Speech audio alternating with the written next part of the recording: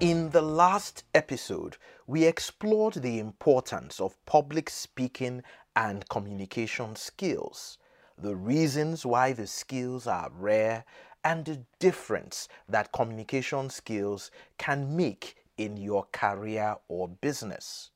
We got lots of feedback from listeners, and I would like to take time today to address one of the most common issues that were raised by our listeners: the belief that when it comes to public speaking, some people have it and many others do not.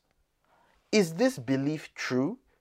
And what impact does your belief, as far as this is concerned, have on your presentation and public speaking skills? My name is Omagbitse Barrow, and I am the Online Efiko, and I would like to welcome you to the Online Efiko Podcast.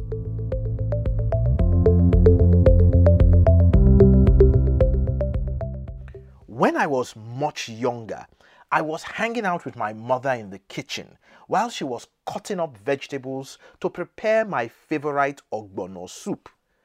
I told her very excitedly that I was considering becoming a lawyer. She laughed so hard that she almost cut her fingers.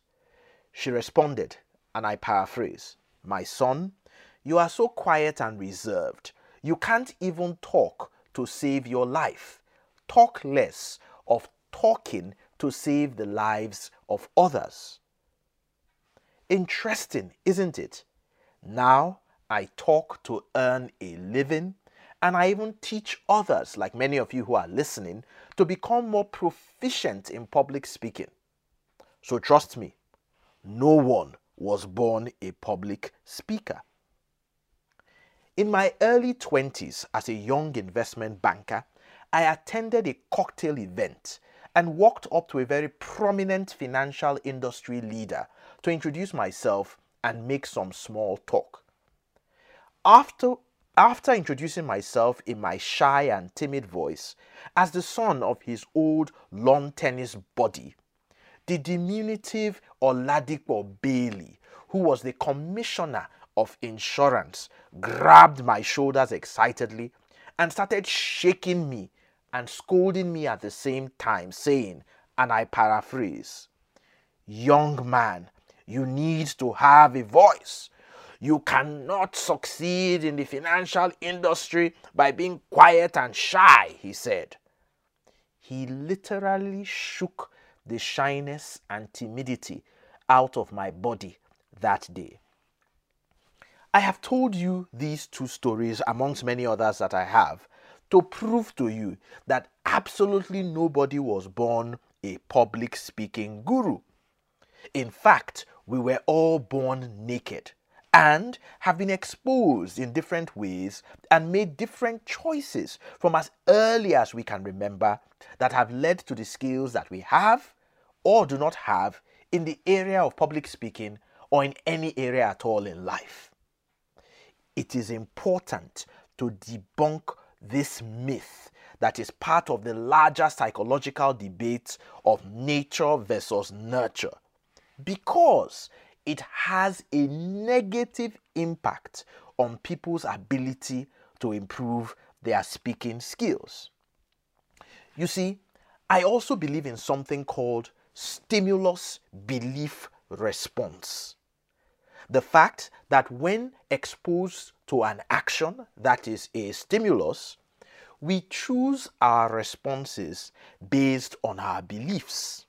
So let's say, for example, your boss encourages you to improve your public speaking skills, and you are one of those who believe that you are not one of those born with the skills to speak in public. Then your response will be that you wouldn't take your boss's advice and encouragement seriously. And guess what? Your public speaking skills will never get better. So please, start believing what is the truth. That anyone who aspires and chooses to improve their skills in any area, including public speaking, can achieve it through hard work and determination. Join me each week for new episodes on the exciting series that we have laid out on public speaking and presentation skills on the Online Efiko. If you are also interested, you can even grab a copy of my book, 110 Tips to Present Like a Star, to support your learning in this powerful area. Please call 0805 195 3276 to order your copy right now. I look forward to welcoming you back next week, and please do not forget to share this episode with others around you if you have found it useful. Remember, nobody was born a public speaker. We can choose, learn, and grow in our public speaking skills if we want to.